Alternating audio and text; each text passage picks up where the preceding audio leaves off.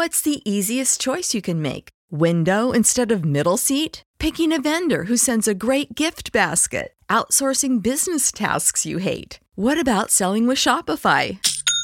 Whether you're selling a little or a lot, Shopify helps you do your thing, however you cha-ching. Shopify is the global commerce platform that helps you sell at every stage of your business. From the launch your online shop stage to the first real-life store stage, all the way to the did we just hit a million orders stage. Shopify's there to help you grow. Whether you're selling scented soap or offering outdoor outfits, Shopify helps you sell. Wherever and whatever you're selling, Shopify's got you covered. Sign up for a $1 per month trial period at shopify.com/try. Go to shopify.com/try now to grow your business, no matter what stage you're in. Shopify.com/try. Everybody in your crew identifies as either Big Mac Burger, McNuggets, or McCrispy Sandwich. But you're the Filet-O-Fish Sandwich all day.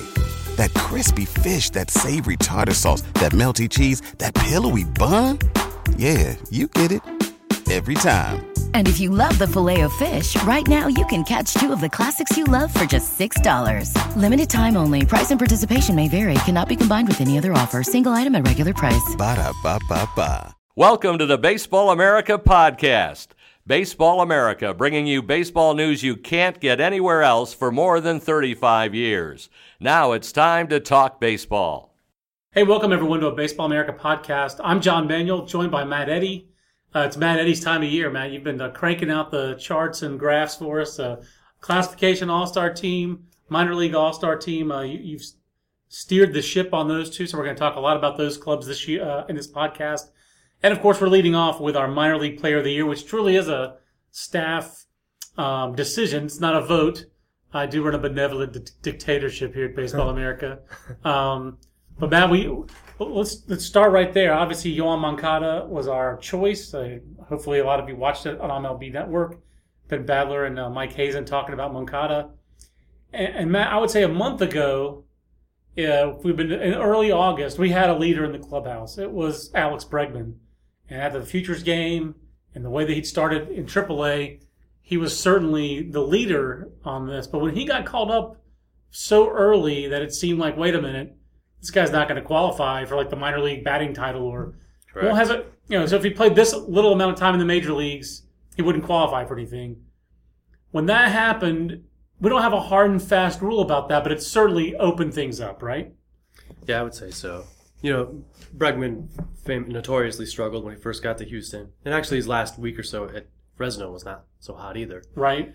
But I think the biggest strike against him was what you said. Just merely qualifying for the batting title in the minor leagues would have gone a long way. Yeah, I think we were, as we were doing our final meeting, he was 2 for 36. Like right when we had that meeting, he was really struggling in the major leagues. Conversely, we had David Dahl of the Rockies, who was like on a 17-game hitting streak to start his big league season after his big league career. I know it's the Pacific Coast League, but he laid waste to the Pacific Coast League.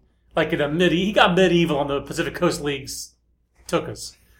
After a good, but not superlative, I would say very good AA season, but with a road team that played no home games, so high degree of difficulty. And with no spleen. That's right. Who needs a spleen? If you're David Dahl, who needs a spleen? No spleen.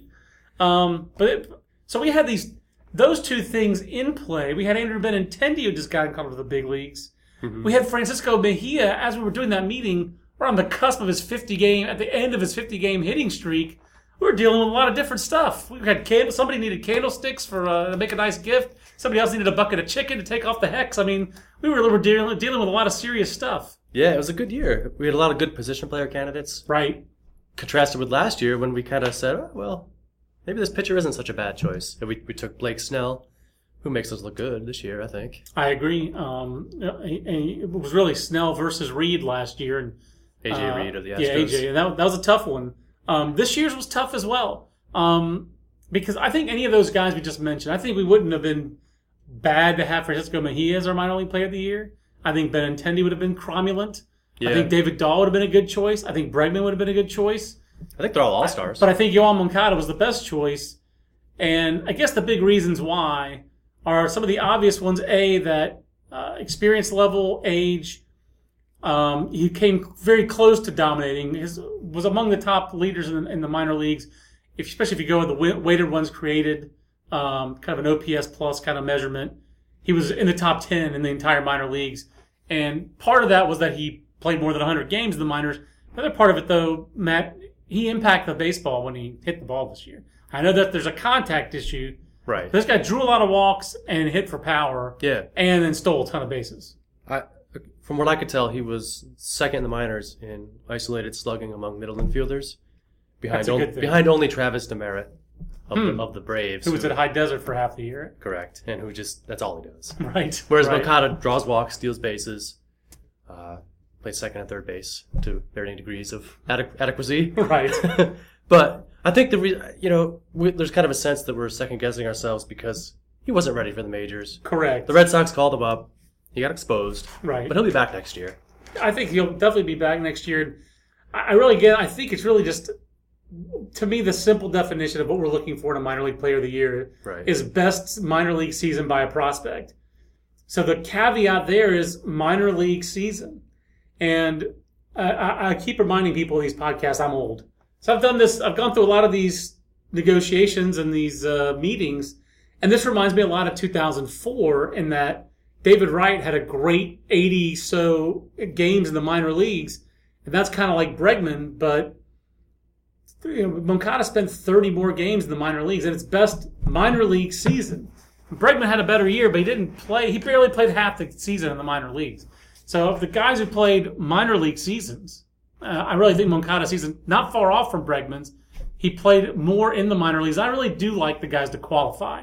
So I don't think what Moncada's done in September colors my impression of him at all. I do have questions about his contact rate because any player who strikes out 127 times and whatever 460 odd plate appearances that he had, it's concerning. It's not disconcerting for me though. Is it for you, Matt? Do you feel it's going to preclude him being a star? Initially it was a factor, but if you just look at recent history.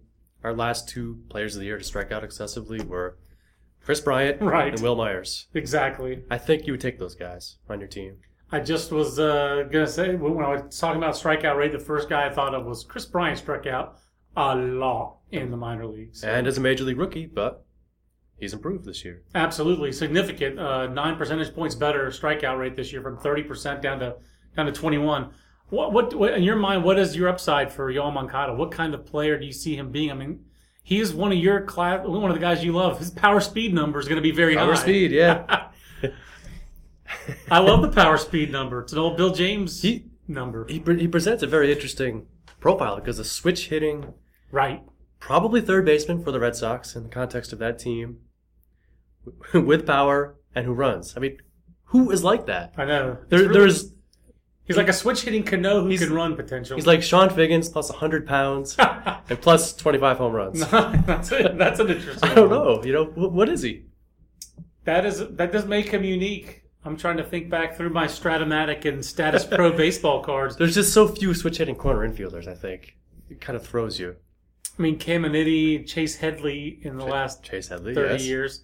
This guy's he's about as swole as peak 96 Caminiti, only he's doing it at age 21 as opposed to age 31, and he's really fast. What is the grade on the run, do you think? Is it a 70? Is it an 80?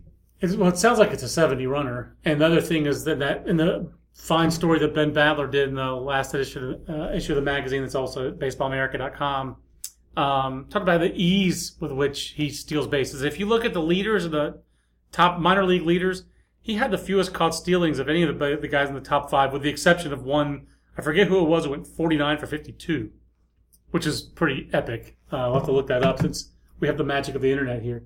But I thought that, so he didn't just steal bases. He stole them fairly efficiently, especially with his peer group. I think he's going to make an impact with stolen bases. But think about the Red Sox. You signed Dustin Pedroia to this 8-year contract like they did a couple of years ago. And after that, you come up with Betts and Moncada. Right. Both guys who seem best suited for second base. base. And Xander Bogaerts could probably play second, too, if you had the team aligned differently. Yeah, so if Boston had half the success developing pitchers that it's had with hitters lately, you'd feel pretty good about that organization. I feel pretty good about it anyway, but that's really been incredible to see them come up with those impactful position players, and I'll put 3 of them at the same position. And it's funny, that was kind of the criticism of the Cubs, like before last season. We see all these hitters on the horizon. Oh yeah, where's the pitching going to come from? But they have found it. Yeah, well, yeah, that's a whole other podcast, the Kyle Hendricks podcast for sure. We're doing this the day after he no-hit the Cardinals for 8 innings, and then Country Joe West inserted himself into the proceedings after what a clown car, what a clown show that was. Oh my gosh. It's the Baseball America podcast with John and Matt. I have to recalibrate myself after mentioning Country Joe West. Let's go over our minor league all-star team, Matt, because I think each of these guys deserves a little something. Our first team catcher was Francisco Mejia. I thought was an easy choice, whereas our second teamer is Chance Sisco, not pictured. Gary Sanchez, again, really did more of his damage, had a more impressive time in the major leagues compared to what he did in AAA, right? Yeah, sure. It would have to be. I mean, he was incredible for a couple of weeks in the majors. It was kind of epic. But I feel like Mejia and Sisco, those are pretty legit prospects. Catchers who are this good offensively, all they have to do is just, as long as they just can stand back there and block the ball and have a decent left hand, these guys are going to be regulars for a while, aren't they? Yeah, and they're a different family. Yes. Sanchez. Sanchez is your strong arm, power hitting catcher. Sanchez is the classic profile for a catcher. Power bat, power arm. Whereas these guys are a little more nuanced hitters, but don't have anywhere near that power. Yeah, and Mejia has got a bigger arm than Sisco. Yeah. And I just think that hit streaks are kind of fluky. I get it. They don't necessarily evaluate ability, but it does tell you this guy has a knack for the barrel. Yeah. And you have to be so impressed with that level of consistency and the degree of difficulty to go from Lake County, then to get promoted to High Class A, almost get traded, go to the West Coast for the Futures game, then come back east, and all those things to stay consistent at the plate. Well, Andy's catching most days. Yeah. Andy has 2 swings. Yeah, exactly. And he's a switch hitter, so his degree of difficulty helps that he doesn't walk very much, though. There's that. You don't walk your way to a hitting streak. Francisco Mejia did not do that. We also had a real challenge at first base, Matt, because we have Rhys Hoskins as our first team first baseman. And then we have this kind of cluster of double-A first baseman / first base outfielders who are dissimilar players, but similarly ranked prospects. And Dominic Smith, Rowdy Tellez, Jake Bowers. But Rowdy Tellez and Rhys Hoskins, for me, first base is about power. And these were the 2 best power-hitting first basemen in the Eastern League, and Rhys Hoskins a little older, but what a dominant season at Reading. Yeah, 38 home runs, second in the minors. This is a guy who produced power just ever since he joined the system, or at least since he played full season ball. Yeah. Lakewood was a challenge, and he hit for power there. Kind of a 5th-round steal. Cody Bellinger, we should mention, too. Right, duh. Yeah. He's in AAA. I hope I get to see him in the AAA championship game next week. Yeah, these guys were all... no offense, El Paso. Varying degrees of consideration for this. Yeah, and Rowdy Tellez, I think Rowdy Tellez is a little undersold with his season at New Hampshire. That's an organization. Good season. That organization wants to be conservative with their players, and Tellez kind of forced their hand as a 20-year-old, 21-year-old to go to Double-A. But if you were drafting a team, I think I would take Bellinger and Bowers ahead of him. Yes, I would agree. But and Dominic Smith, maybe that's a tough one. That's a tougher one. But yeah, just in the context of performance this year, Tellez was the man. Yep. Yeah, I thought he was very good. And the Blue Jays system's actually not as bad as I thought it was after all the trades they made last year. Ozzie Albies is our second team second baseman after Yoel Moncada. Mm-hmm. We had a real challenge at third base as well. I know I'm kind of glossing over Ozzie Albies. Good luck to him with his broken right elbow, but I'm breezing over him. He was in your Southern. You'll read more about Ozzie Albies and such stories as the Southern League top 20 prospects. For sure. He'll be high on there, won't he? He sure will. If you can't tell, Matt likes middle infielders, but I think we all do. But third baseman, that's an interesting, challenging position. A tough one, yeah. We went with Ryan Healy as our first team choice, and then we had a million guys that choose at second base. We wound up going Hunter Dozier. It's the Hunter era. We're not proud. If Bregman had started more games at third in the minors, I would have picked him. Yeah. But he only played like 10 starts at third base in the minors. I didn't realize it was that many, to be honest with you. Okay. I mean, the fact that he's shifted to third base so easily in the big leagues, another kind of. But a lot of these great players have done this. I remember Miguel Cabrera doing it in the outfield for 2 games before the Marlins called him up. Yeah. These kind of things do. The great players can handle it. It takes great makeup and it takes baseball IQ. Those are 2 things that Bregman has for sure. Obviously, Bregman was the star of the Futures game in a lot of ways. Moncada was the MVP.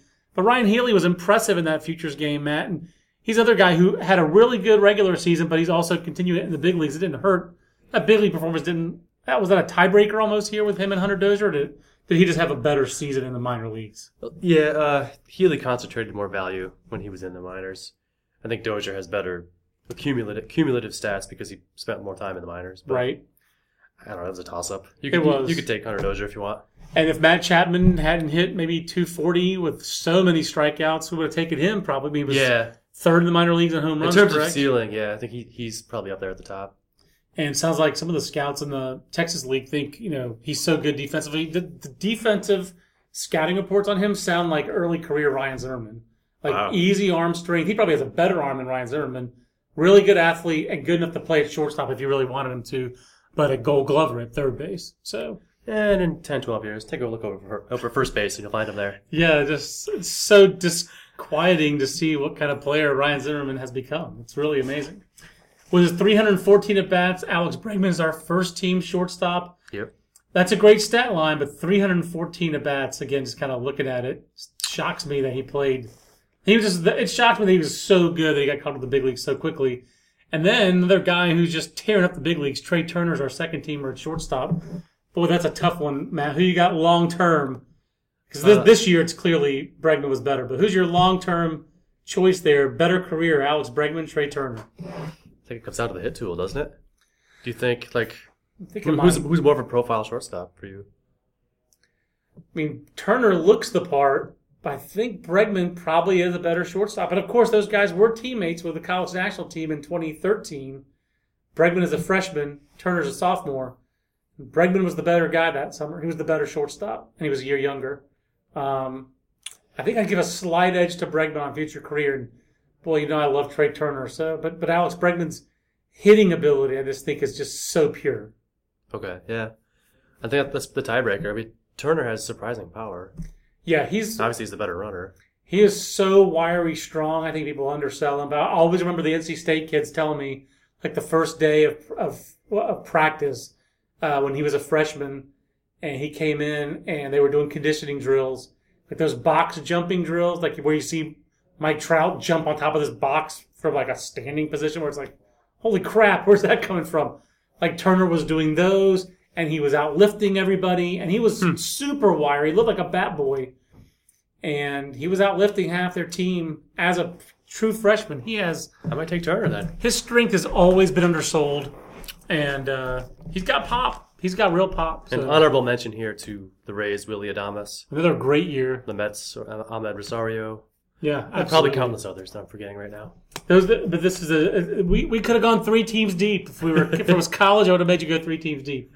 David Dahl, we've mentioned him as our first-team center fielder. But I think, Matt, we do need to just touch on with Andrew Benintendi, our second-team center fielder. Those 2 guys are both really good. If either of these guys were a minor league player of the year, it wouldn't be a shocker. Benintendi, the only thing missing from his resume is home runs, basically. I was just going to say, have we ever had a player with single-digit home runs win the Player of the Year award? He has 9. I don't know.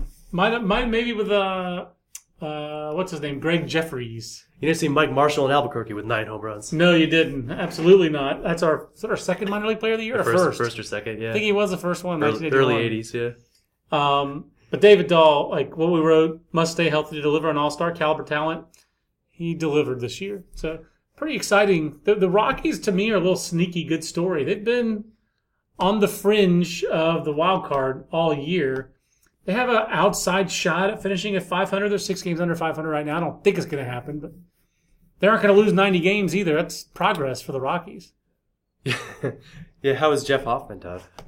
Jeff Hoffman in the big leagues. Well, Jeff Hoffman is going to rank pretty high in our Pacific Coast League top 20, I can tell you that, having done a little bit of the reporting for that. But 0-3, 5.60 ERA, and more walks and strikeouts. It's a struggle for Jeff Hoffman so far in the big leagues. But they've gotten nice progress out of John Gray this year. Fits and starts, but the stuff is certainly there. It's playing like frontline stuff, and I think he's had a nice year this year. Chad Bettis had a nice year for them this year. You look at their starting pitching; it's actually been cromulent. It's kind of surprising that starting pitching is not the problem. Yeah, so for me, the positive year for the Rockies. I'm enthused. I'm not even a Rockies fan, but I'm like encouraged by the Rockies. For some reason, I like their team the way it is right now. Have you met a Rockies fan in the wild before? I don't think I ever have. I mean, not who wasn't in the media. It's rare. Tyler Mon of MILB.com is from Denver, and I met him in Omaha this year where he was just there as a fan, but he works in the media, so I'm not counting him. Eloy Jimenez and Tyler O'Neill, I would not have picked either of these guys, but especially Eloy Jimenez to be on our end of season minor league all-star team. Man, that was a pretty big breakout year for him. Yeah. Two right-handed hitting corner outfielders, power plays. Right, absolutely. With Jimenez, you're projecting a little bit because he had 14 home runs. Yeah, the 40 doubles portends the future power, and I'm just impressed by a guy who's that young and supposedly that raw, who didn't strike out 100 times. Yeah. That really stood out to me that he didn't strike out 100 times. And then Dylan Cousins is our DH, mainly because you hit 40 home runs. I don't care how crazy your home runs, splits are. You got to be on the first team somewhere. Yeah, he's a prospect. And DH is probably the best spot for him to be. Brandon Nimmo, Kristen Stewart, and Mitch Haniger are our second team guys. You seem fascinated by Mitch Haniger. Am I correct in that assumption? Well, he had a great second half of the year. It's hard to say. He's quoted as saying he changed his approach right to hit for more power. I guess it's only natural to say that when you actually do that. He's struggled in the major league so far. Correct. I don't know. He is a Diamondback. That was a pure statistical pick. I mean, the thing with Mitch Haniger is, I've had a lot of scouts tell me over the years, and I'll repeat it here, that Larry Lee at Cal Poly is one of the best hitting coaches on the West Coast, if not the best hitting coach on the West Coast. These scouts have said this to me in different ways, but one guy said it to me recently is, if I had a kid who was a hitter, a position player, and I wanted him to learn to hit, I'd send him to Cal Poly and let him play for Larry Lee, because that guy really doesn't cookie cut, and he's a really good hitting coach. So you have had guys like Grant Desmey, Mitch Haniger, Mark Mathias. There's one other Cal Poly hitter I'm blanking on. Mathias was drafted high by the Indians last year, but Desmey was a guy who his first year in pro ball struggled, then his second year broke out. Haniger had some success, then some struggles, but this year certainly, I know it's Reno, but he destroyed Reno, and he controlled the strike zone at AA, so yeah, I feel like, and he was a supplemental first-round pick. Right. There's something there with Mitch Haniger. I'm just not quite sure how much. Yeah, the Diamondbacks got him and Anthony Banda in the same trade. That works. Good move. That'll probably wind up being two of their top 10 guys because it's not a good farm system. Matt, which minor league pitcher? Now, we didn't have great years by minor league pitchers this year. If you had to pick one of these as the best year by a minor league pitcher, who would it be? We have Chance Adams, who's on our first team. We have Steven Gonsalves of the Twins. Chance Adams of the Yankees organization. Mitch Keller of the Pirates organization. Brock Stewart out of the Dodgers. And then minor league strikeouts leader Brandon Woodruff of the Brewers. If you had to pick one of those guys. We're talking about the best year or who I want on my team? Best year this year. Okay. That's a tough one. Yeah, it really is. Because, for me... Who did it at the highest level, You're kind of mixing and matching all those things. It's best components of an ERA, who actually had the best performance, at what level. It's a hard question. Because Adams and Stewart probably were the best performers in the high minors. I think the best stuff and probably the highest upside is Keller. Right. I think Keller's the best prospect of this group. I agree. How about you? For me, I would actually say the best season looks like Brock Stewart to me. Yeah. I wouldn't have thought of him as a minor league player of the year candidate, but got to the big leagues. ERA under 2 when he pitched at Rancho, and then Tulsa and Oklahoma City. Those are not pitchers' parks, any of them, right? Tulsa's probably right in the meat of the curve of the Texas League, right? Yeah, I would say they're all fairly neutral for the leagues they're in. But they're in offensive leagues. Yeah. So His strikeout to walk's insane, 9.6 strikeouts per nine, 1.4 walks per nine, microscopic whip of .88. I think he probably had the best year, and he's one of the least experienced pitchers of this group as well. So he and Chance Adams, I think, had the two best seasons. I would give him a slight edge for degree of difficulty. So for me, I think the best season was Brock Stewart. But I definitely think of our first team guys, Keller and Gonsalves have the highest upside, and Gonsalves is really freaky pitcher, basically. He is, yeah. You know, if you're a right-hander, you would write him off as having poor control. That's right. But he's a left-hander walking 3.5 per nine. So you say, maybe he's got a shot. The bar is certainly lower for him to surmount. 3.7 per nine, but 10 strikeouts per nine, 179 opponents average. And he was so consistent in Double-A.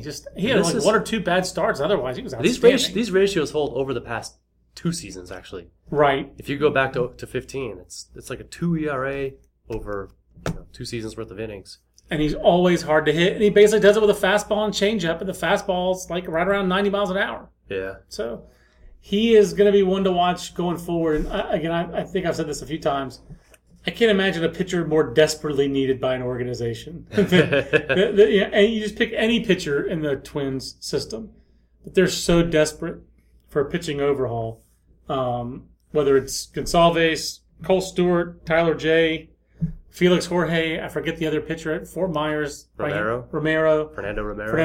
It's like, somebody please pitch in Minnesota so that Joe Mauer can go to a playoff game again sometime in his career. Our second teamers were Luis Castillo, Josh Hader, Herman Marquez, Yoander Mendez, and Sean Reed Foley. Again, Matt, this is breakout season central on the second team. Reed Foley was a high draft, was pretty bad last year when he got to high A. Yeah. Mendez, huge breakout season, finished the year in the big leagues after starting in high A. And then Herman Marquez, Josh Hader, Luis Castillo, especially Castillo and Marquez, really big breakout seasons. Yeah, those first 3 guys all traded as well as prospects. Right, yeah. Castillo, Hader, and Marquez, that's right. Castillo, yeah.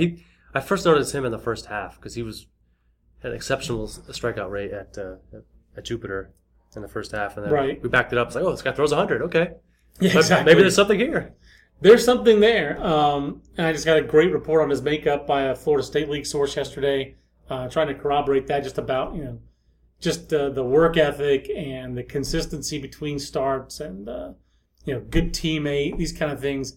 And it's a golden arm. I mean, so pretty fortunate for the Marlins to have held on to him in that Colin Ray trade where they almost lost him. Yeah. Classification All-Stars, Matt, I'd love to ask you about Classification All-Stars. Is this fun to put together, or is this torture for you to put together? Because you do it for 6 different classifications. Full season leagues are fun because that's right. The performances are more meaningful. I think it means something to perform in a full season league for 5 months. Right, or for however long you're there. You're really not missing anybody in the upper levels. It's pretty easy to find these guys in the upper levels. It's really apples to apples when you're doing PCL guys to PCL guys. A little tougher to make the translation PCL to IL, isn't it? I mean, you could really load this whole team up with PCL guys stat-wise, couldn't you? Yeah, At the AAA classification. So balance is the key. Try to get some guys who, in their league context, stand shoulder to shoulder with those PCL guys. Is the most surprising person on here for you a Yandy Diaz, or is it a Dan Vogelbach? I mean, Dan Vogelbach had a great AAA year. Was traded in the middle of it, obviously from Iowa to Tacoma. Yeah, and Josh Bell also had a case of the Pirates system. Pirates at first base. Yandy Diaz was the most surprising. Maybe it shouldn't be, though, because he's performed for a couple of years now. I think I saw him last year with Columbus in the AAA championship game. I believe he finished the year there. Yeah. He was Akron until the end, yeah. Okay. I'll just join it in if y'all didn't mind. Okay, no, I don't mind. We're JJ's here. We're the classification all-star standpoint of it. And JJ Cooper's joined us off of Scout Call. We've most of these AA guys made our overall teams. I love that you snuck Cody Bellinger into the second team outfield. Yeah. After we talked about him at first base. Yeah. That is a John Manuel Allen Simpson college all-freshman team move if I ever saw one. How many games did he play in the outfield? About 20. And he's it counts. And he was playing more later in the year. So. And he played center. I mean, this is not a guy who he's played everywhere in the outfield. He's no Jake Bowers when it comes to 1B/OF. That's right. I love that you stuck him there. And JJ, we already talked about Matt Chapman a little bit. We could have stuck him at shortstop, it sounds like. You could have. I mean, he's legitimately, this is not a guy, when you put him at shortstop, that you say, what is this guy doing here? But it works out very well in this because you got Willy Adames, who, a very interesting. Chiwehu! I love the second team because Chiwehu definitely one of the breakout prospects of this season.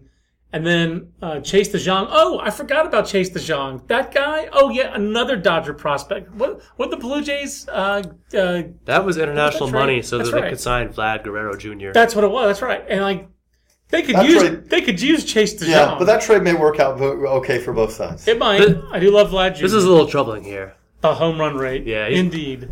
DeJong is a extreme fly ball pitcher who is known to give up home runs. Alejandro Tressin, who was our reliever on this team, great year. That dude popped up for the first time about 5 years ago. He had an absolute monster AZL. It was one of those strikeout to walk ratios where you look at it. If you click the player finder, you'll see it's like one of those where you looked at it and you went, okay, is this actually accurate or is this inaccurate?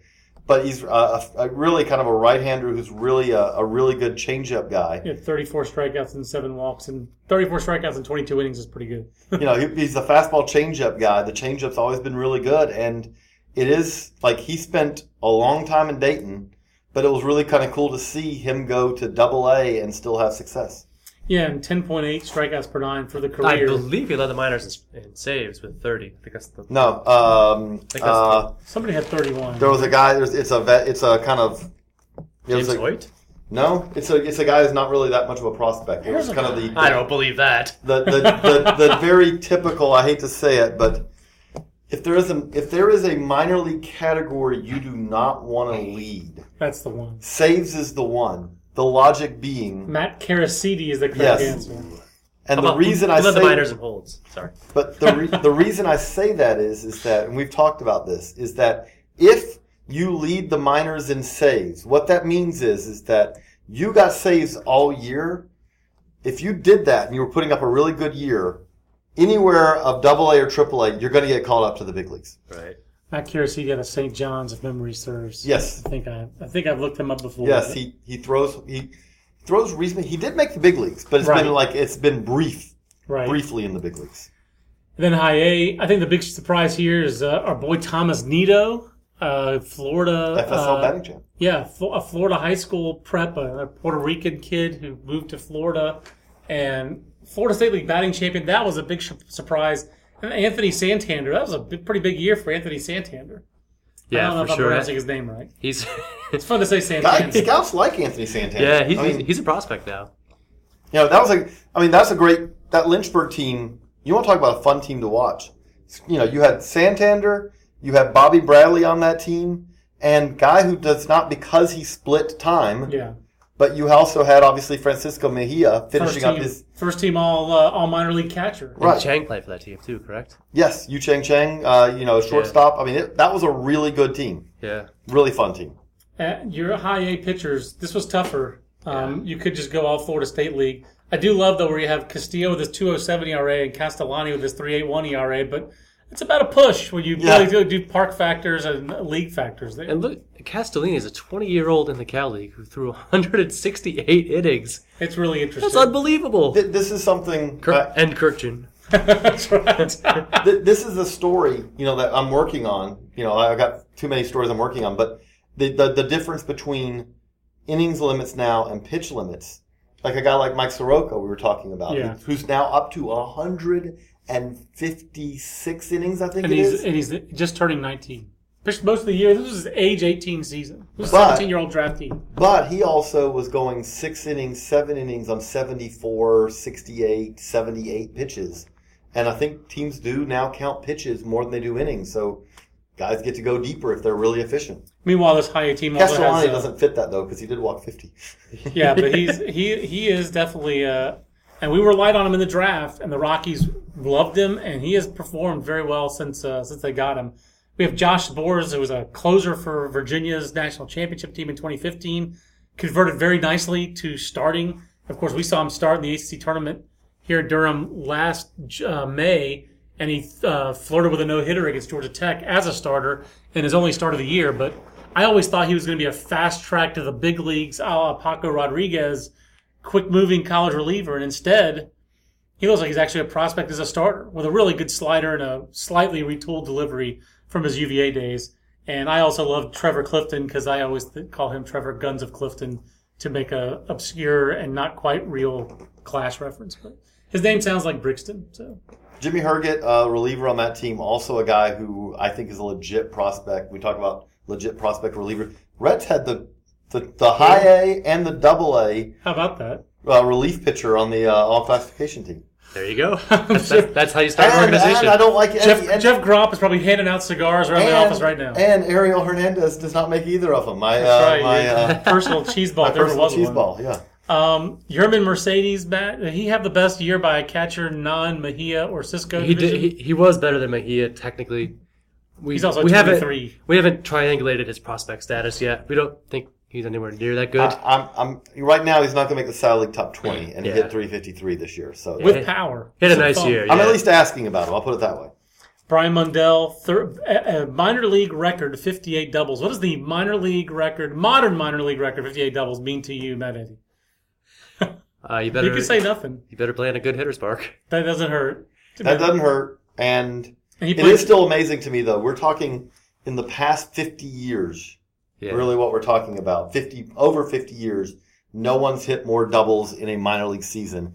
That is one of those stats that my jaw did drop a little bit because especially this is a guy who did not ever have a propensity for hitting doubles at Cal Poly. Yeah. That number 5'8". That number 5'8" is startling to see on the stat sheet in 140 game season. 52, 53, 55 even. It's funny how like 55 to 58, that's that bar that really it goes from being a really good year to being a record-breaking year. Do you know what the highest total was in the last? It was 55. 10 years, say? It was 55. It was Zach Dages. DAEGES was 2006 or 7. Of Lancaster fame. Yeah, I think it was Lancaster. So much to answer for. And then Scott Sable, one of the lowest drafted players ever to make the big leagues, 88th round pick, who had a long hitting streak in the minor leagues as well. That's right. Had a 55 double season that year for Charleston. So I do miss and I do not miss the 88th round pick. Yes, exactly.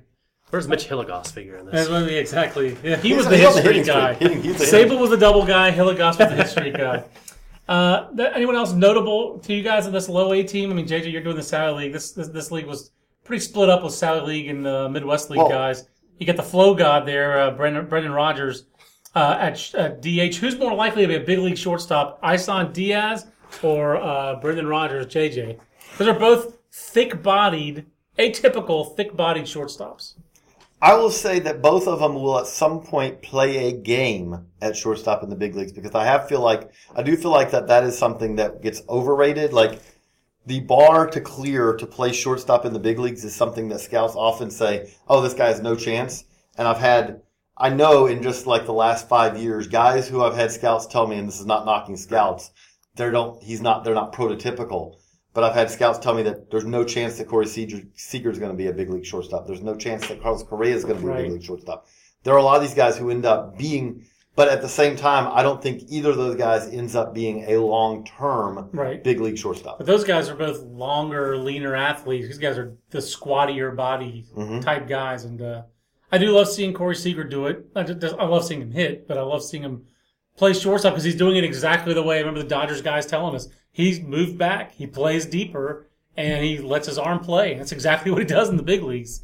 Positioning and smarts. And I think that gets undersold. It's harder to scout positioning and smarts. And there's no more turf. Internal clock. Exactly right. There's no more turf, internal clock. All those things are. I mean, the internal clock is something that doing a lot of low A top 20s over the years.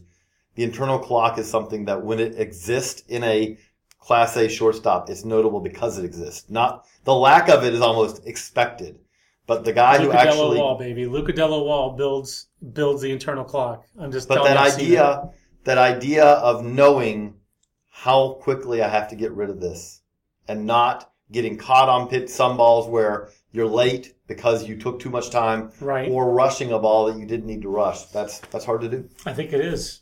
Brian Gonzalez, Delmarva. Yeah, there's not a lot to talk about here on the low A I was staff. about to say the low A pitching, not getting it done. It's Patrick Weigel, Mitch Keller. Hey, Mitch Keller, Nick Yeah. Neidert, and Patrick Weigel. That's about it for me. IMHO, the 131 to 18 strikeout to walk rate. I love that. Now we're into, I guess we could say nut cutting time here on the short season of Rookie League. These are tough.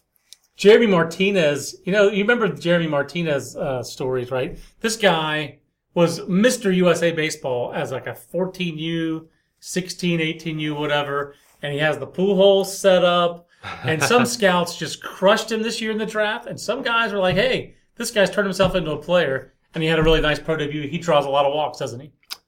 Yeah. High on base. He must, because he has 1 home run. Exactly. What was the most surprising, or any of these seasons really jump out to you, Matt? Well, I'm a little biased because I am trying to meld the performance with draft status, which is a proxy for prospect status. Correct. So, Tyler Hill is a surprise. I think we would all agree. The guy was out of a Delaware Military Academy high school. That's it. Right left fielder who won the New York Penn League batting title in the Red Sox system. Unfortunately, I could talk 30 minutes about this short season position player team only. This list fascinates this is the college. Well, it's also Yeah. it's a fascinating list of some interesting college guys who were college prospects very recently. It's sure. It's like Heath Quinn, Bobby Dahlbeck, Nick Solak. I mean, there's a lot of these guys. I mean, to me, Bobby Dahlbeck's the guy that jumps out here because obviously there was a lot of talk in spring about how much better Bobby Dahlbeck looked as a pitcher than he did as a hitter. Especially in Omaha. It was in the postseason, really, because like he was didn't the dominant ace of the postseason. He really was. I mean, he pitched like on 1 day's rest and was like 96 miles an hour in the 7th inning, like in a regional. I mean, he was so good on the mound for Arizona. Nearly carried them to a College World Series championship. I believe he lost both the starts in Omaha, but he pitched well and deep into both games. Lost 1-1-0. And a year where he hit like 220-something, 230-something. In a world where he struck out 1 billion times. He hit 15 home runs as a sophomore. I believe he hit 7 as a junior. We'll take a look at it. Survey says 7. 260. So I was selling a little short. 260 with 1 million strikeouts. 85 strikeouts. I think they don't show it. I think he was among the national leaders in strikeouts. So then for him to go in the minor leagues and not just hit for power. Hey, if he hit 7 home runs in a short season, that would be like, okay, I buy that because he led the Cape the year before in home run. 386 with power with a 300 ISO. Because so many people kept adding me on Twitter like, you're wrong. The Red Sox are wrong. They shouldn't hit him. They should just put him straight on the mound. And it's like, why don't you let, he wants to hit. Why don't you let him do what the guy wants to do, and he can always fall back. But this is the part where baseball is not. I do not want to sound like someone who jumps in as like anti-stats or anything like that. But baseball is a game played by humans. If you have a human who has very clearly said over and over, "I pitch because it helps my team. Right. I hit. That's why I am. I'm a hitter." If you want him, even if he does fail as a hitter, his success rate as a pitcher is going to be much greater if he gets a chance to hit than it is if you say, no, you're a pitcher from day one. And force him to do it. Does the specter of Caleb Cowart loom for either of you? That's interesting. That is the danger. Because he's somebody who should try pitching again. He should try pitching again, but he has constantly refused it as well. Yeah. Repeatedly. So he'd rather be a utility infielder. I think the thing is that Dahlbeck has so much more power than Cowart ever showed. I think it's different. Yeah, Cowart always never had a great left-handed swing. I don't know. Degree of difficulty again. The switch hitting. It's just hard to do well. Garrett Hampson also shocks me because I always liked Garrett Hampson, but he did nothing offensively in 3 years at Long Beach State. But it is Long Beach State. Part of it's this Long Beach State. And he was a little bit better this year, but 23 for 31 stealing bases in the spring, and then this year to go steal 36 bags in a short season. Yeah, with a 400 on base percentage. That's pretty loud. Yeah. If he can approximate that next year over a full season, if he can give you a 350 or 360 on base with 30 plus steals next year, he's a guy because he can play shortstop. He's not a profile shortstop in terms of arm strength again, but this guy was a top 100 guy out of high school, out of Reno High School. If not top 100, then definitely top 200. That was a really impressive pro debut and a very encouraging debut for the Rockies out of Gary Hampson. So I like that. Not only that, but it is amazing how many Long Beach guys struggle because it is very, very, very difficult to hit there. Correct. And then end up being solid professional hitters. There are a lot of big league dirtbags. There's no doubt there are a lot of big league dirtbags. Joey Lucchesi also just had this monster college season. Now he had a monster start to his pro debut. 53-2, is that good for strikeout to walk? I think that's okay. I will say that's happened before with Padres guys. What was the guy named Phil Maton? Phil Maton, yeah. And there was someone else in that team who had some crazy strikeout to walk rates that year with Phil Maton. I'll have to go back and look that one up. But Tristan McKenzie and Dylan Cease, those are the big names on the short season list. High drafted high school pitchers. Yeah. And they both really dominated, man. I like Harold Gonzalez a little bit too. There's something there. Well, a little something. There's something. This is Brooklyn. Isn't that a pretty good pitcher's park? Talking with Mike Lanana, I think he has 2 pitchers ahead of him on that team, from that team. So there's something there with but I definitely think Dylan Cease probably is the most talked about short season 6th round pitcher, just because it's the Cubs, how much money he got, and he throws 100, and you can use ceasefire as a headline all the time. I haven't been mentioning this, but Heath Quinn, our short season player of the year. Tristan McKenzie, short season pitcher of the year. It is kind of cool to see that Heath Quinn was considered one of the best bats in this draft. And that was really what he was. I mean, it was a bat. Yes. And he lived up to it. He is still a bat. I agree. We'll see if we can do anything else. Our rookie level teams, wrapping this up. Some big names, some long names. I'm looking at you, Miguel Angel Sierra, one name. Who's a big name? And then an unusual name in Maybris Valoria, J.J. Cooper's. Maybris may as well be like Spanish for personal cheese ball when it comes down to it. I mean, can Maybris catch, J.J.? That's one question. He threatened the Gary Rita's 420 batting. Tailed off in August, but 378, 437, 613. Even in a league where a 350 average is looked at as nice, but nothing exceptional. It's still pretty impressive. Valoria as a catcher, I would say right now the general reviews are that he tries really hard. He works at it really hard, and guys like that, you give him a chance, but I mean he still has a ways to go. I know he spells it differently, but I also give him extra points for having a name that sounds like a Pixie song. Pixie song, yeah. Absolutely. How about Ronnie Gideon, your first baseman? Part-time player for 3 years at Texas A&M because his defense was so bad. Yikes. Son of a minor league manager, Ron Gideon, longtime minor league manager, I believe usually in the Rockies organization. So Ron Gideon, in 3 years, Ronnie Gideon hit 13 home runs at Texas A&M. 16 bombs at Helena. Can we give that the Ryan O'Hearn Award? It is kind of the Ryan O'Hearn. The Ryan O'Hearn Award for the guy who never hits for power in college and then immediately hits for power in football. BB Core, I spit on you. I spit on thee. Lupe Chavez, I like Lupe Chavez. Sixto Sanchez, I guess, is really the story of the rookie ball. Because Sixto Sanchez didn't just have a 0.50 ERA. He did it with like a 94 to 97 mile an hour fastball. And touched higher than that. Touched 100. I had a scout tell me it was the easiest velocity he'd seen out of someone that small. I think he complimented Craig Kimbrell for being small and that explosive fastball. And unlike Craig Kimbrell, he walked 8 in 54 innings too. That's like 2 outings these days for Kimbrell. Carlos Martinez. Yeah, but Carlos Martinez is a little more physical, I think, even than Sixto Sanchez. So first, his name is Sixto Sanchez. Which is awesome. Fun name. Second of all, 5-0, 050. I like it. I only have to use these 2 numbers to portray his importance, his main old school stats. 5s and 0s.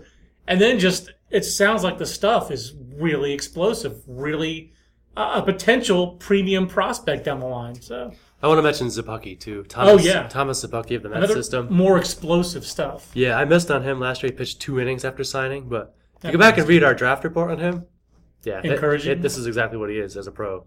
Now, he had a late back injury, correct? This season, yes. Right. He moved up to Brooklyn, pitched maybe 4 or 5 starts. Now he's done for the year after that. The other one here is Alec Hansen, who we've chronicled really a lot. I think we had a staff outing and pretty much almost everyone saw him. But Matt was smart enough not to make the trip that day. But 70 to 14, I believe, strikeout to walk. And the thing that's impressive about that is that this is a guy who had significant control troubles throughout the vast majority of his collegiate career. I mean, he was showing exceptional stuff at times.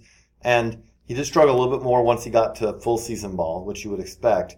But when a guy has stuff like that, seeing him come out and do that, I mean, for one thing, again, just looking at it from the human side, if you're Alec Hansen now, you head into the offseason feeling much, much better about yourself, your stuff, your ability to pitch than you did when it was June and you were going, man, I went from being a potential top 5 pick to a guy who couldn't stay in my rotation.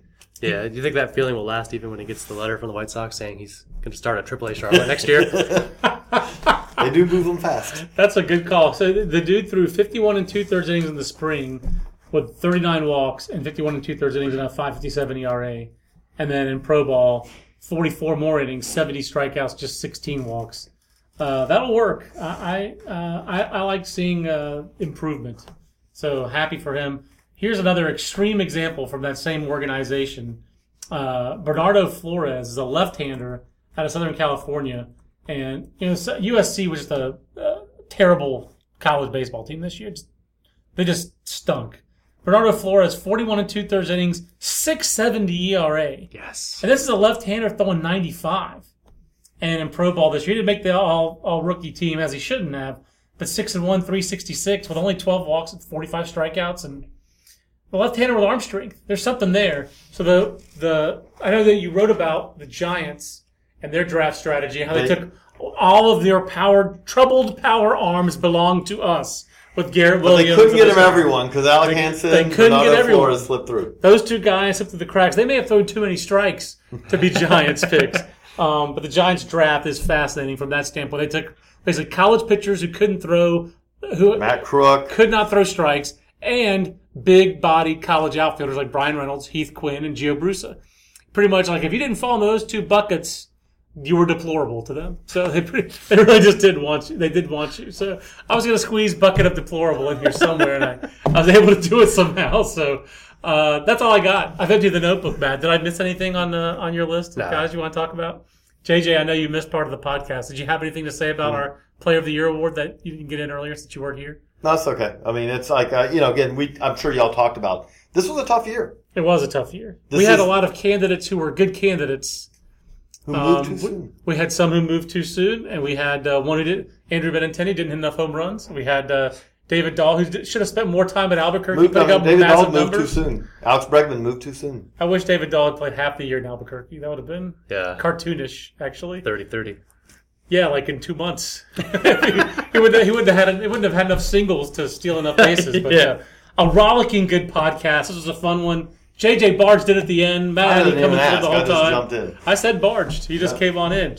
Great stuff from Matt, and we hope you enjoyed it here at Baseball America. So for JJ and Matt, I'm John Manuel. We'll see you on the next Baseball America podcast. So long, everybody. Everybody in your crew identifies as either Big Mac Burger, McNuggets, or McCrispy Sandwich. But you're the Filet-O-Fish Sandwich all day. That crispy fish, that savory tartar sauce, that melty cheese, that pillowy bun. Yeah, you get it. Every time. And if you love the Filet-O-Fish, right now you can catch 2 of the classics you love for just $6. Limited time only. Price and participation may vary. Cannot be combined with any other offer. Single item at regular price. Ba-da-ba-ba-ba.